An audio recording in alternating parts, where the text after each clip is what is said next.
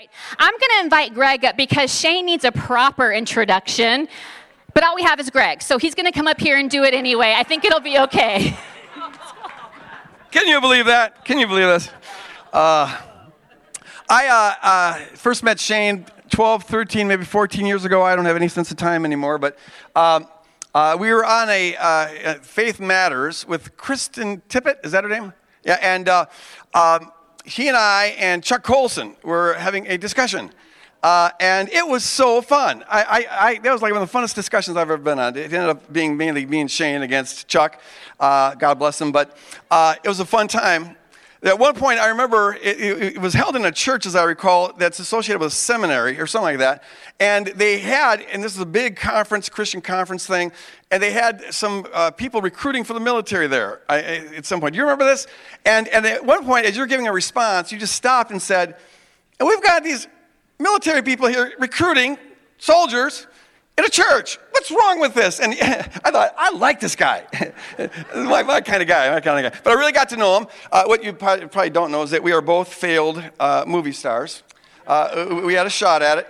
We were asked to be in this film. We played homeless folks. The film never saw the light of day. But we almost made it, man. Shane, we almost were there. We had to settle for being preachers and stuff like that. But I just love this guy. He... we try to be good citizens. The Bible tells us to abide by the laws of the land, unless we can't. In Acts 5, they tell the apostles that you can't preach. There's a new law, you can't preach. And their response is, sorry, no can do. We have to obey God's law over the words of humans. You agree with that? And I say that because this dude embodies that. I don't know if you have a life verse, but you should make that one your life verse. No can do. I got a higher authority that I got to listen to. So would you give a warm Woodland Hills welcome to Shane. Brother, come up here. Be anointed, my man. Be anointed. Stay here a minute. Stay here. So Greg gave me a Christmas present, which humbly was his book. What better present could there be? I brought you a present. I've read all your books. You know that we're buddies. But I figure you might not have a shirt with the American flag on it. And one of my veteran friends told me that in times of dire distress, you hang the flag upside down and you lament and you grieve. So I got you a shirt.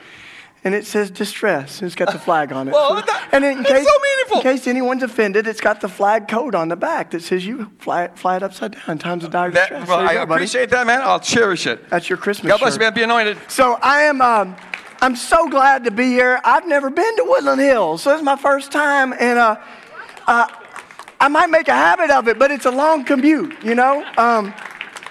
But I got to say that it kind of feels like we're singing the same song, right? And it's an honor for me to be here during this season where we remember Jesus. We remember Jesus as God showed up. And, one of my neighbors who speaks Spanish as her first language, she says sometimes we make these ideas too complicated, like the incarnation. We talk about that like it's some kind of theology. You got to go to seminary. She said, but in Spanish, when you order your burrito con carne, it means with meat. And she said, so what Jesus is God con carne, with meat on, right? That God puts skin on and moves into the neighborhood. God lives among us. So, but what's also important is how Jesus came. That's what we're going to think about this morning. You know, how Jesus came. That Jesus came to us. The Savior of the world came to us as a brown-skinned Palestinian Jew from a neighborhood where people said nothing good could come. That's our Savior, right? And sometimes we forget it with all of the clutter, sometimes. We get distracted by the shopping and buying stuff. And I remember one pastor told me a beautiful story. He said, I got to tell you the story of this Christmas service we had a few years ago. He said, it's one of the most powerful services we ever had. He said, we were all ready for Christmas as usual. Had our sanctuary decorated, the Christmas tree on the altar. We had the wreaths and the red and green and the lights and all the gold. He said, I was praying for the Christmas service. And he said, and that's where it got weird. He said, I felt clear as day, God telling me to take down all the decorations and undecorate the sanctuary. And so he said, I'm not one to say no to God. So I said, I'll do it, God, but you're going to have some angry elders. You're going to have to deal with that. And he took down all the decorations. This is right before the Christmas service. He said, and then it got weirder. He said, I felt the Spirit of God telling me to go out to my little farm and bring back some hay and some manure and to redecorate the sanctuary. He said, so I put the hay on the altar and down the aisles. And he said, and it had a little horse poo in it. And he said, it was weird. The next morning, everybody showed up and it was awkward. Sitting down there, smelling the poo a little bit. I thought this was Christmas. They got their best dressed clothes on. They're wondering where the lights were. And he said, but then the Spirit fell on us. He said, one of the most powerful services we ever had, God spoke as clear as day and said, this whole story is about a God that moves into the poop. A God that gets into the funk of the human condition, that leaves all the comfort of heaven to join the struggle here on earth. That Jesus comes to us in the most vulnerable way, in the most unexpected places, that Jesus shows up homeless because there was no room in the inn. Jesus was born in the middle of a genocide.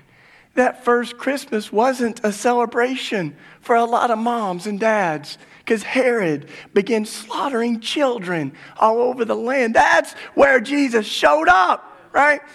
So one of my other friends, he's a pastor, he said, yeah, my kids, we started talking about all this, and he said, my kids told me they shouldn't get more gifts than Jesus at Christmas, so they decided, elementary school kids, we don't want more than 3 gifts.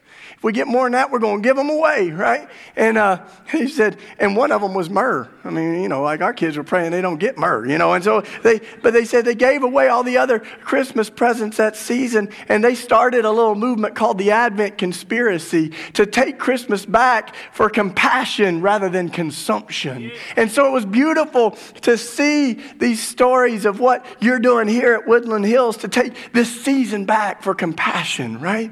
Rather than consumption. And as we think of Jesus, for me, I grew up in a pretty comfortable place. I grew up down in East Tennessee, in case you can't tell, and I grew up in the Bible Belt going to Sunday school. And I had really one ambition as a teenager, which was to go figure out how I could make as much money as possible for doing as little work as possible and go snowboarding as much as possible, And then in the middle, and just to tell you how cool I was prom king in my little town. Actually tells you more how little the town was. But, I was in a very self-absorbed little world, And then I heard a preacher say, if we find ourselves climbing the ladder of success and status and upward mobility, we better be careful, or else on our way up, we will meet Jesus on his way down.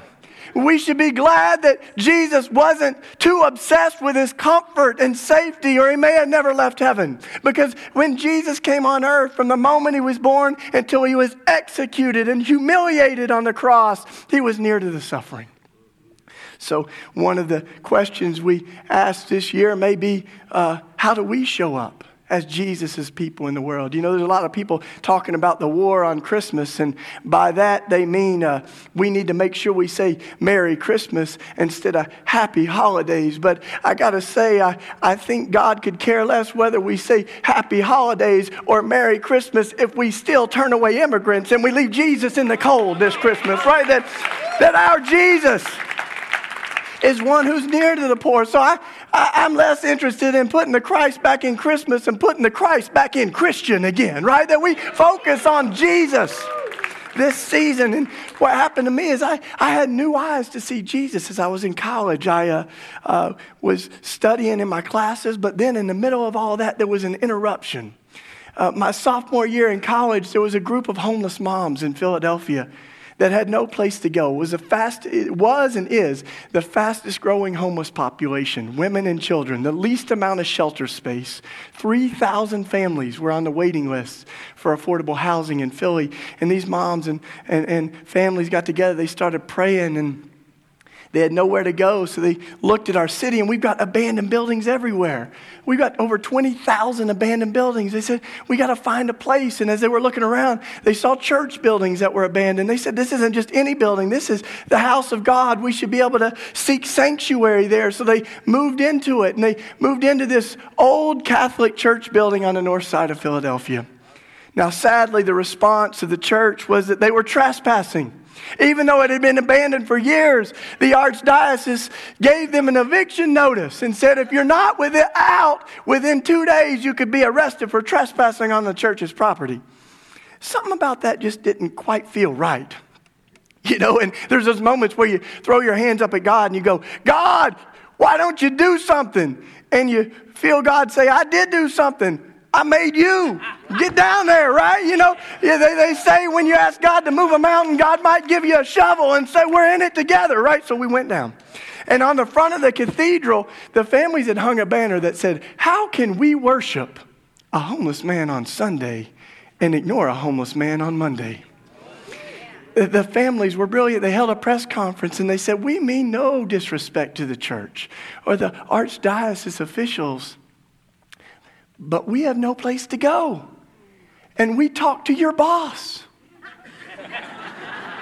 the Lord Almighty. And God said we can stay. God said that true religion is caring for the widows and the orphans in their distress and keeping ourselves from being corrupted by the world. So they stayed, and that was what sparked our little community on the north side of Philly. And we've been leaning in to those relationships for the last 20 years. We have a lot of friends that are still struggling with homelessness and struggling in different ways. And one of the things that we began to see in our city was that Philadelphia began to pass some really terrible laws that specifically targeted folks who were homeless. The city passed laws that made it illegal to sleep in public places, illegal to ask for spare change. One of the final laws Philly passed was a feeding ordinance, making it illegal to share food in downtown Philadelphia. And there comes that moment, Brother Gray, right, where we say, we got to obey God, right? So we said, we want humility, we want the right spirit, but we need to challenge these laws that stand in the way of loving our neighbors. So we decided we'd have a worship service. We brought our guitars and our drums, and we worshiped Jesus. And then we had some pastors that wanted to serve communion, which was tricky, right? Because you couldn't feed people. But we said, this ain't food, this is the body and blood. This is a sacrament, right? So we shared the food, and then, the cops were all around. They're like, I can't arrest people for having communion, In fact, I need to take communion, I think, And then right after that, we kept breaking the bread by bringing in some pizzas and stuff, And we kept the party going. We slept in the park. And then we did that night after night. And one night, about 100 of us were there, and the police were ordered to arrest us. So they surrounded the park. They came in. They put all of us in handcuffs. They took us to jail. And we had all kinds of charges. And we went to trial. And when we went to trial, I had a shirt on that said, Jesus was homeless.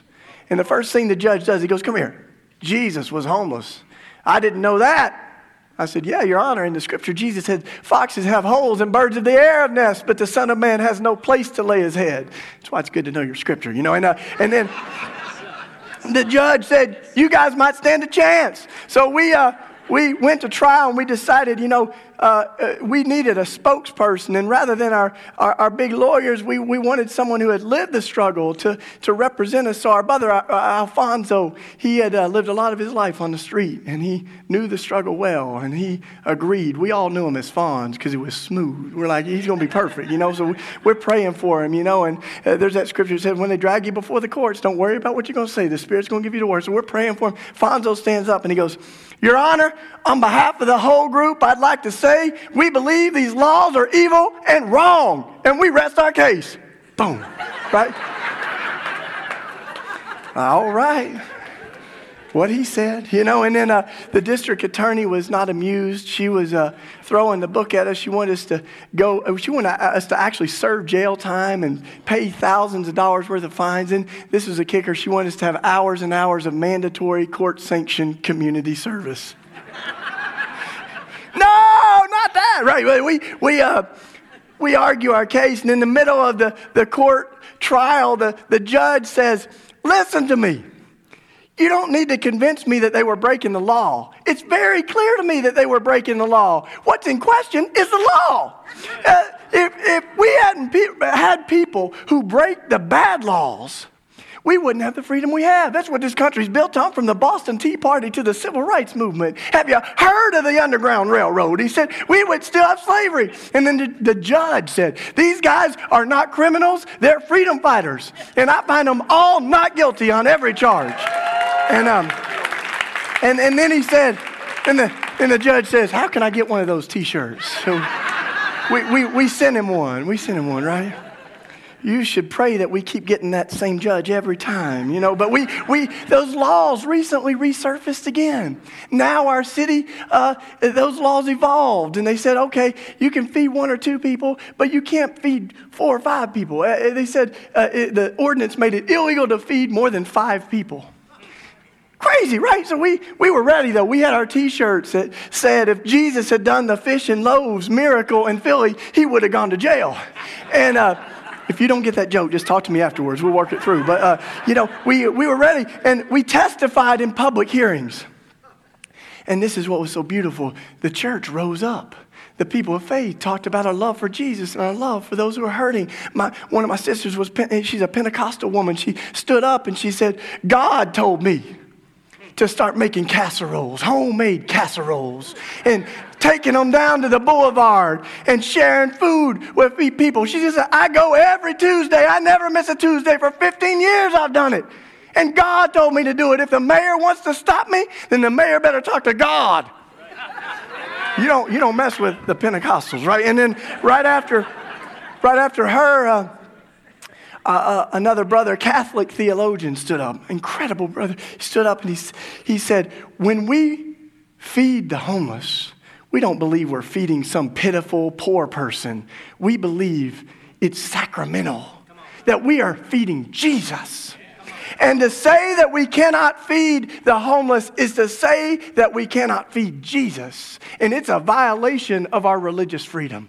It actually went all the way, this is a nice take on the religious freedom, right? It went all the way to a federal court that ruled in our favor, saying to say you cannot feed the homeless is to say that you cannot feed Christ. And it is a violation of our faith, of our religious freedom. It ruled in our favor that we believe this is holy work, right? We believe sharing food with those who are hungry is sharing food with Jesus. It's sacramental. And we believe as we think about Christmas right now, we can't help but think about our immigrant and refugee brothers and sisters on the border. We think, how can we worship a refugee on Sunday and ignore one on Monday, right? We think that, well, we don't need politicians to tell us how to treat foreigners. We can look at the scripture and it says that we are to welcome foreigners as if they were our own flesh and blood. Because we ourselves were once foreigners in Egypt. That when we welcome the stranger, we welcome Christ. If we don't welcome the stranger, we don't welcome Christ. That for us, welcoming immigrants is not a burden. It's a sacrament, right? It's a holy duty. When we show hospitality to the stranger, we might be entertaining angels unawares, right? That this is holy work. And so we got to question some of this theology, right, Brother Greg? This America first is a theological heresy. The Bible doesn't say God so loved America. It says God so loved the world. We're to love as big as God loves. To be born again means that we have an allegiance bigger than biology, bigger than nationality, right? That our love doesn't stop at borders. Our love can't be confined by walls. If someone's suffering on the other side of a wall, it's as tragic as if it were our own flesh and blood. Right? And so my brothers and sisters along the border, they started these worship services. They actually have a whole network of hospitality houses of Christians who are taking care of immigrant families. They have Christian lawyers that are volunteering their services to help folks try to get through the cumbersome, crazy but bureaucracy to try to become citizens. It's so confusing and unclear. And so they're trying to work with folks. But they also said, Dr. Martin Luther King said that the church is meant neither to be the servant or the master of the state. The church is meant to be the conscience of the state. We're to wake people up with love and compassion. We're to love like Jesus. They said, so we need to bear witness right now. This is a moment to shine in the darkness when fear is holding so many hostage. We're to say love casteth out fear. And so they organize these worship services along the border where Christians in Mexico walk to the wall. And they're met by Christians on the U.S. side. They walk to the wall and they worship our Savior.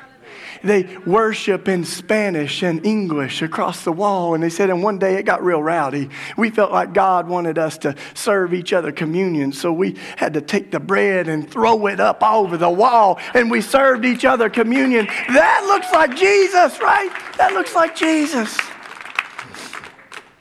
We had a community in Philly that was committed to this love. And they started welcoming immigrant families, started welcoming homeless families in their building because they said, we got this building that stays open so much of the time, so we want to, especially in the winter, create a safe place for families. And so, our long-term goal is more, hospitality houses and real, dignified housing. But meanwhile, if people have nowhere to go, we're going to take care of them. So they opened their building up. And the city, some of the government officials came and they said, listen, you can't, we don't know who these people are, if they got proper papers and whatnot. Like, you can't run a shelter. You don't have all the licenses and permits. So we're shutting it down.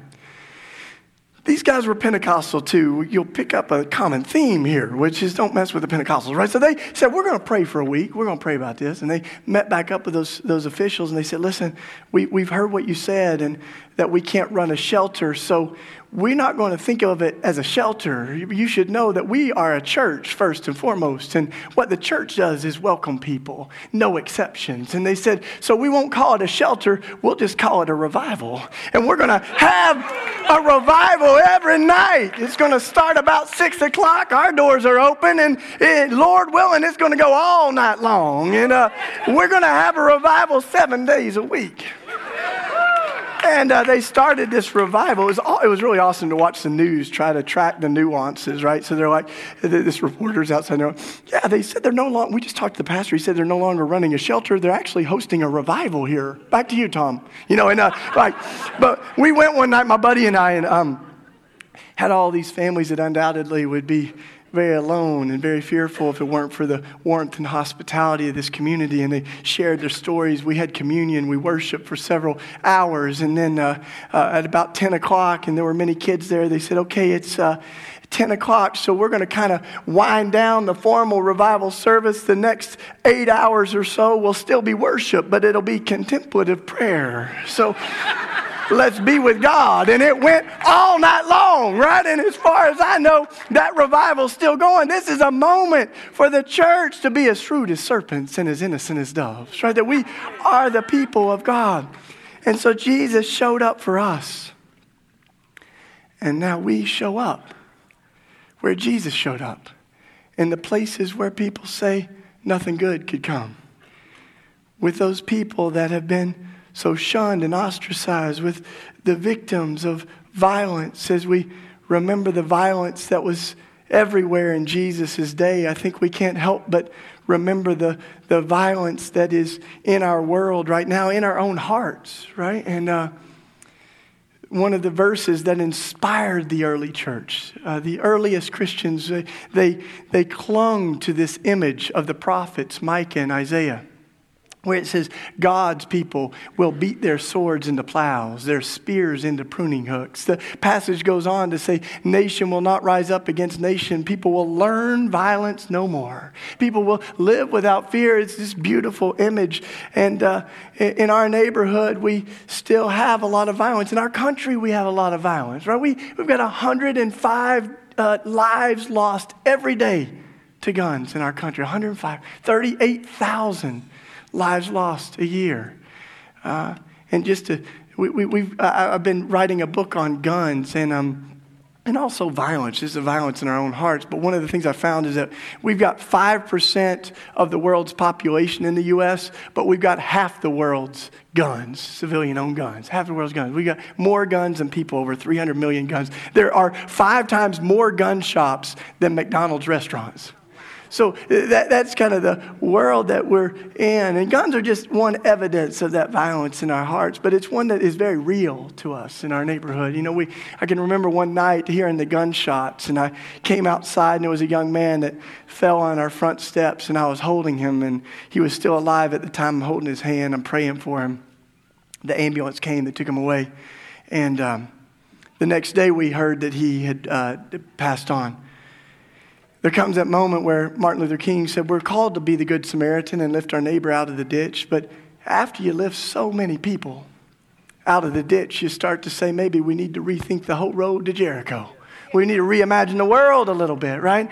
And so that season was right before Easter, so we got in the streets and we had worship services in the streets where people had died, in the corners where folks had lost their lives. We had one of our most powerful services in front of the gun shop in our neighborhood. And this is not just any gun shop. This is one of those gun shops that has been so irresponsible that they've had over 200 guns that have been tracked to violent crimes and murders from that gun shop. So we said, we want to pray for this space, right? But it was Good Friday, the Friday right before Easter. So the young men in my neighborhood, they carried the cross and we put it in front of the gun shop and we worshiped Jesus. And we ended up reading the gospel story of Jesus' violent death, his execution, and the women that wept at the foot of the cross. We read the gospels. But then after the gospel reading, we invited the moms that had lost their kids to tell their own story.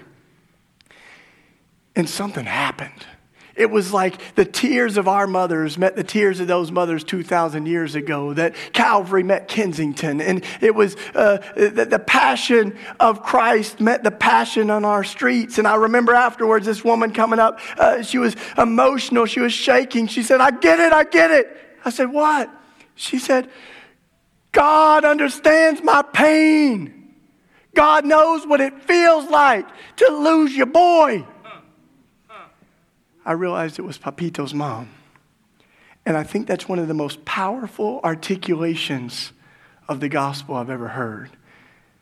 Better than anything I ever read in my systematic theology books at Princeton. But God understands our pain. That's what we're remembering this season. God understands our pain. Emmanuel, sometimes we sing it as if it was Jesus' middle name, but it means God with us. God is with us. God knows what it feels like. Even, you want to, something that blows your mind. Jesus on the cross says, my God, why have you forsaken me? God feels the absence of God. Hang with that for a minute, right? Like, God enters the funk of our world, the struggle with us. That is Christmas. Right? And now as we have been inspired by so many of these families, we decided, a part of what we're remembering at Christmas is Jesus showed up for us, but now we are to be the body of Christ to the world. We're to be the hands and feet of Jesus. We're to transform this world from what it is to what God wants it to be. And I think for too much of the church, we've just promised people life after death. Now, don't get me wrong. I'm excited about heaven. Like, we're going to party like there's no tomorrow. But Jesus did not just come to prepare, and there won't be a tomorrow. But, Jesus did not just come to prepare us to die, but to teach us how to live. The kingdom of God that Jesus talked about is not just something we go up to when we die, but something we bring down on earth as it is in heaven. Let somebody say amen. So we are transforming the world. So we got excited about this beating swords into plowshares thing. And we got some of our blacksmith friends and welders together. And we thought, let's just start doing it. And people got enough guns. People got extra. We're not going to make anybody give them, but if they want to, we'll take them. So we say, if you got an extra gun, bring it. Like there's all these pastors, Brother Greg, right, talking about bringing your guns to church. We said, we'll have some BYOG Sundays. Bring your own gun. And we're going to lay them on the altar, though, because you can't carry a cross in one hand and a gun in the other, right? We're going to transform them. So our first gun we got donated. Was an AK-47. This guy was like, I got one in my closet, and I'm not sure why. So you don't hunt deer with it. I want to get rid of it, and I want to see it be transformed. So this is what it was before, and this is what it is now. Turned it into a shovel and a rake. We started getting images from all over the world. Our brother in Mexico that took guns and made them into a guitar. We got to get one for the worship team here at Woodland Hills, right? A guitar made out of guns. Our brother in Mozambique made a saxophone out of a semi-automatic. Now, this next picture is very special to this Twin Cities region because my friend Sami Rassouli, who is from Minneapolis, is an Iraqi American. And so he's got roots in Najaf in Iraq. And so he comes back and forth. In fact, the Twin Cities has a sister city partnership with Najaf in Iraq. And if you don't know that, I'll tell you how to get involved. But Sammy, he sent me these pictures of guns poured into the streets of Iraq. And they ran over them with a steamroller. And they let the kids drive it because they said the kids are going to lead us into the future. Now, the last one I want to show you, this is a vision. This is what God's doing in the world, right? And so this last one, we found a gun in an abandoned house in North Philadelphia. And we said, instead of just our blacksmiths, we want to invite the folks who have been directly impacted, the moms and dads that lost their kids. So we heated this metal up. And I'll never forget as this one mother, she began pounding on it. Miss Ryan, she's hitting it with the hammer. And there's a picture of her son on her shirt who was killed in a random shooting in Philly. So as she's pounding on this metal, she says, "This is for my boy." And I got to tell you, it felt like one of those sacramental moments where this is holy work. She's not just transforming metal, she's transforming the world. Right? And this is what we are participating in, right? That day we made a plow, which I have with me. Not easy to get on airplanes, but we managed, you know. And but this is what we made that day, and now we use it in our garden for metal that was a part of a weapon that now is a part of a tool that cultivates life. And so this season, as we remember the Prince of Peace, let us remember that it is still a world that is groaning for the good news, for groaning for the kingdom of God. As Romans says, the whole creation is groaning as in the pains of childbirth. It's like we're pregnant with a new world, and they call it labor for a reason, that we are to work with God. We're to sweat, to cry, to give birth to a new world.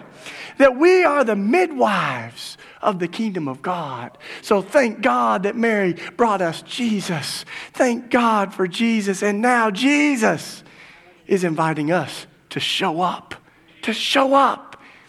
in this world, to stand for love, to stand with refugees, to stand with the homeless. May we do so. Amen. Amen. Let me pray for you. There's going to be folks that are up here if you want prayer afterwards. My wife and I are going to be back in the back, and if you want to say hey, but let's take a moment to pray and just say, oh God, thank you for making a perfect world. Forgive us for the mess that we've made of it.